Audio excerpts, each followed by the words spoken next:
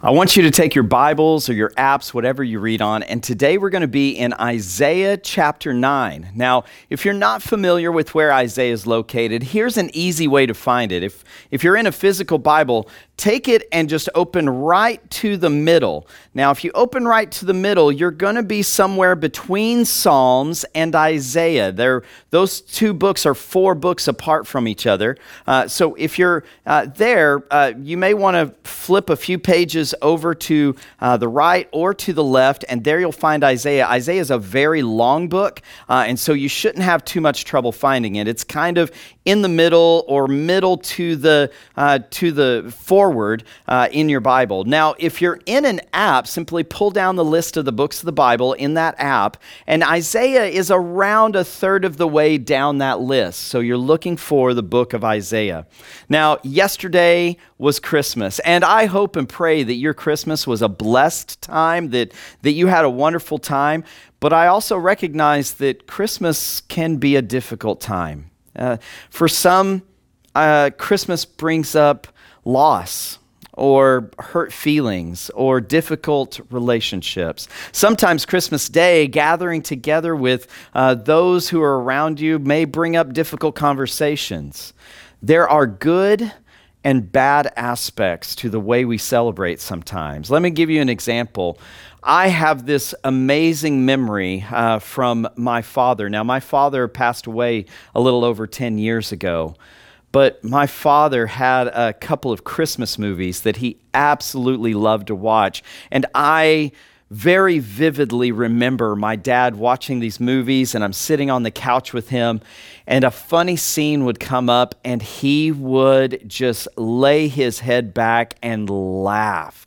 And I remember this memory so distinctively because my dad wasn't a big laugher. He didn't just barrel laugh all that often. And so this memory of him watching these Christmas movies and just laughing so hard is a beautiful memory in my heart and in my mind. But I also have some not so pleasant memories. I mean, we've all had the Christmas days where we got together and difficult conversations came up, whether it be politics or even religion. But I remember distinctively 10 years ago driving back to Texas to go see family for Christmas. It was a little under 10 years ago. I can't remember exactly. But my son was very young at the time, and we're driving along. It's late at night, and he had an upset stomach and ended up throwing up all over the inside of our vehicle as we traveled. And we're in the middle of nowhere, and we had to find a way to get everything cleaned up and get him changed. It was cold outside and was snowing, and that's not such a great memory. So we have good and bad memories of holiday seasons, of holiday events or gatherings. Christmas can sometimes be a mixed bag. But I think that brings us to the question of why exactly do we celebrate Christmas? Good or bad, with all of the mixed emotions that Christmas can bring, what is the true reason? I know Christmas happened yesterday, but we need to continually remember why Christmas exists, why we celebrate together. You know, it can be about all of the presents and the parties and Santa and the tree and the decorations. But as a follower of Christ, Christmas is so much more. It's so much deeper. And it carries past December 25th. And so I want us to take our Bibles today and look at the true meaning of Christmas, what we celebrate year long, especially at Christmas, but the rest of the year as well. So take your Bibles or your apps, turn with me to Isaiah chapter 9.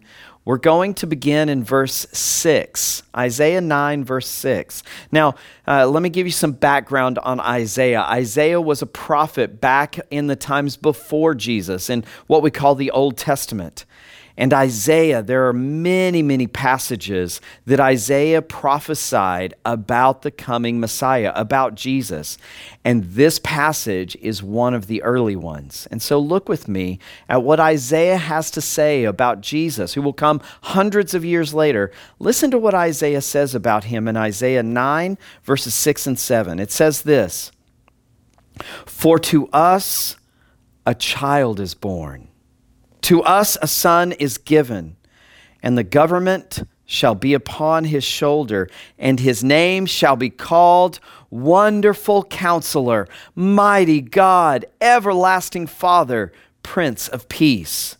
Of the increase of his government and of peace there will be no end.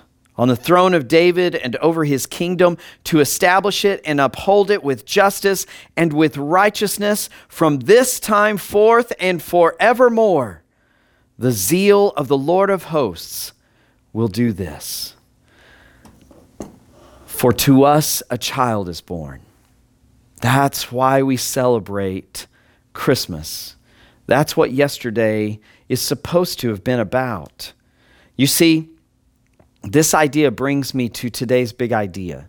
If you've ever watched one of my messages, you know that I usually give one simple statement that kind of summarizes the main point of that week's message. And today's big idea is this: Christmas equals hope.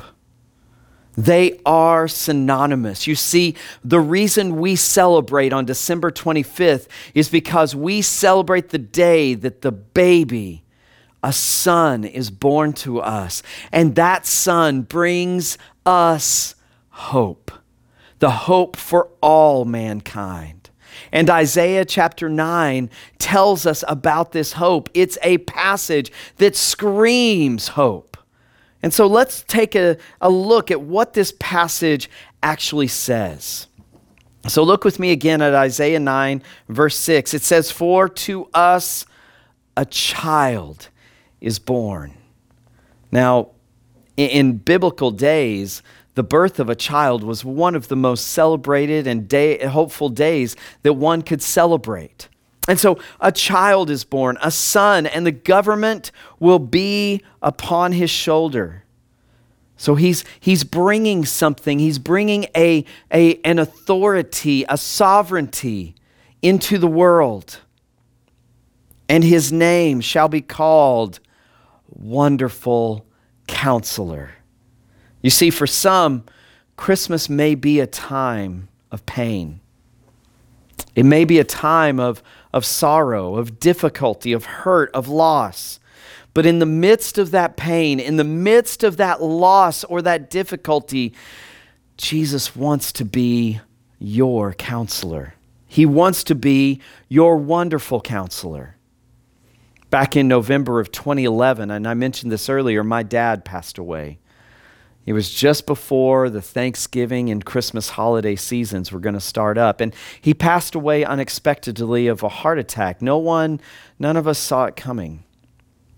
And I can tell you that a month and a half later, when we gathered together for Christmas, it was a difficult time. The loss of the death of my father was still very fresh on all of our hearts. And so that particular Christmas was difficult, but it was a time of renewal. It was a time where we as a family got to remember my dad. And I can tell you that particular Christmas that Jesus truly was our wonderful counselor in that moment. You see, Jesus brought us comfort and peace. From the loss that we had felt a month and a half earlier, Jesus brought us the comfort and peace that we were so desperately in need of. God wants to be your counselor. He wants to advise you and bring you comfort and peace and guidance in good times and bad times. But you have to be willing to receive the hope and the counsel, the guidance that he brings. What else does this passage bring? It says, "And his name will be called Wonderful Counselor, Mighty God." You see, Jesus was not just a man. Jesus was God himself. That child that was born was divine. He was God. And what a hope. What hope there is in that God himself would come to us. He didn't send someone to help us that was a third party. He didn't bring someone to stand in his place. He came himself to save us. That's why we celebrate. He came himself. And John chapter 3 in the New Testament tells us that he came himself because he loved us so much. The fact that the child that is prophesied, that is foretold in Isaiah chapter 9, the fact that that child is the mighty God is great news of hope for all of us. There's hope that God loves you so much that he himself came and died and rose again to rescue you from your sins. What else does this say? Wonderful Counselor, mighty God, everlasting Father. Let's be honest. Some of us had pretty terrible dads. I've talked about my dad quite a bit this morning, but let me tell you one other thing. My dad was not my biological father. The man that I've been talking about this morning was my stepdad. And he was a wonderful father to me. You see, I've had really good and really terrible father figures in my life. Those that blessed me and helped me and gave me hope. And then I've had father figures who hurt me and set me back and did more damage than good. But in the midst of all of those father figures and their situations and what they brought, God always proved himself to be faithful. God always gave me hope. And I can tell you that no matter what your father figure looked like or looks like today, God is faithful. He is a good and loving Father. His love for you is perfect. And there is so much hope in that. Let's see what else it has to say here. Wonderful Counselor, mighty God, everlasting Father, Prince of Peace. You see, Jesus, in the hope that he brings us peace. Now, how many of you could use some peace today? I know that we live in a culture, in a world that is not filled with a whole lot of peace. There are wars and there are famines and people are hurting and there's COVID and there's unrest. There's a lot of reasons for us to say that we don't have peace. But Jesus came to this earth to be the Prince of Peace in our lives. No matter what's going on in the world around us, we can always have peace in Jesus. God wants to be your peace. He wants to bring you peace. And then lastly, look at what verse 7 says. Of the increase of his government and of peace there will be no end. On the throne of David and over his kingdom, to establish it and uphold it with justice and with righteousness from this time forth and forevermore. The zeal of the Lord of hosts will do this. You see, Jesus came to bring us a covenant, a pact, an agreement, which is so much more than an agreement or a contract or a pact. A covenant is so much deeper than that. But he came to bring a covenant that if you and I believe in him, he will be with us forever. That we, instead of having eternal punishment, if we believe in Jesus, we can have eternal life. And he came to bring that for all of us that would believe in him. You see, we have all of these things and more in Jesus. But when Isaiah wrote this, they did not have the hope of Jesus. You see, we can look back and see that Jesus came and he died and he rose again to save us from the consequences of our sins. But the reality is when Isaiah wrote these words, he couldn't look back and see what Jesus had done. He was living in the hope of what he knew Jesus would come and do. And he believed and had hope in that. You see, Jesus is the ultimate hope. That's why I say Christmas equals hope. Jesus, the birth of the Son of God, is the ultimate hope. Christmas equals hope. You see, Jesus was the only one. He is the only one who could come and forgive us of our sins through his death and resurrection. That is the hope that we have in Jesus. His perfect life meant that he was the only one worthy to die to rescue us. His death and his resurrection was done in order to rescue you and I from eternal punishment and instead give us eternal life. That's why we can say that Christmas equals hope. His life, his death, and his resurrection saved us and gave us hope. But you must believe in him in order to have that hope. You can have this hope. You today can believe in Jesus and have the hope, the forgiveness, the mercy, and the grace that comes through believing in him and what he did for you. You can live in that hope. And if you don't know Jesus, if you've never come to a place where you've believed in Jesus and you've placed your faith, your trust in him and given your life to him, you can do that today. If you've got questions or you're ready to take that step in your journey with Jesus, I want you to do something. If you've got a question, if you want to know more, if you want to make a decision, I want you to reach out to us. You're watching this video online. In the post of this video, in the writing of this video, there is a link to a virtual or an online Connect card. I want you to click on that. That will take you to our website, to the Contact Us page. I want you to fill out that short form. And when we receive that, we will reach out to you and answer any questions that you may have.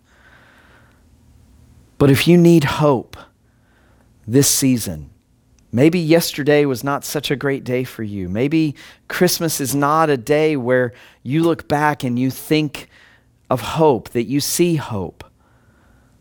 And maybe you could use some hope.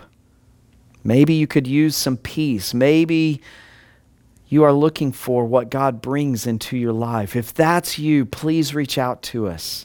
Click on that virtual Connect card or go to our website and click on the Contact Us page, but reach out to us. I would love to talk to you and answer any questions that you may have.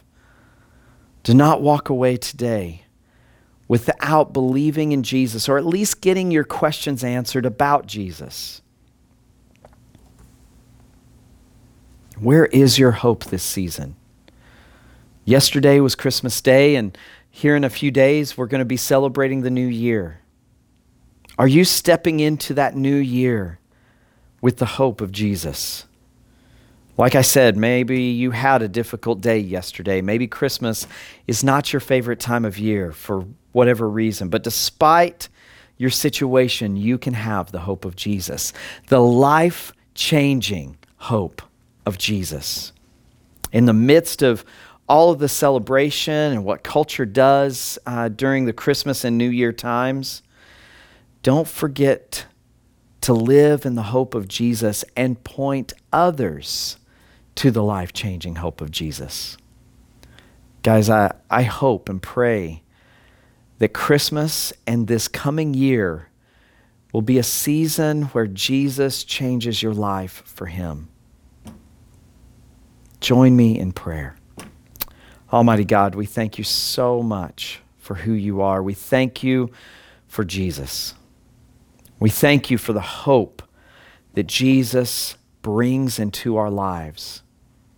And Lord, I pray that if there's anyone watching or listening right now who does not know you, I pray that they would reach out and that they would receive you, that they would believe in you and have the life-changing hope that only Jesus can provide.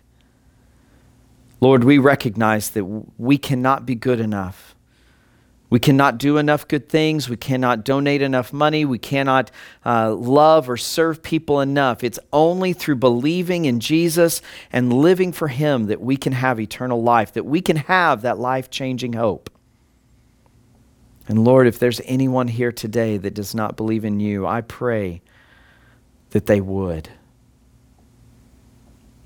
receive the life-changing hope of Jesus, and that they would be rescued from their sins. For those of us who do know you, who do believe in you, I pray that this would be a year of life-changing hope and us leading every generation to the life-changing hope that can only be found in Jesus. Lord, let us be the followers of Jesus that you've called us to be. We thank you, Lord. We thank you for your Son and the hope that he brings. And we pray all of this in Jesus' name. Amen.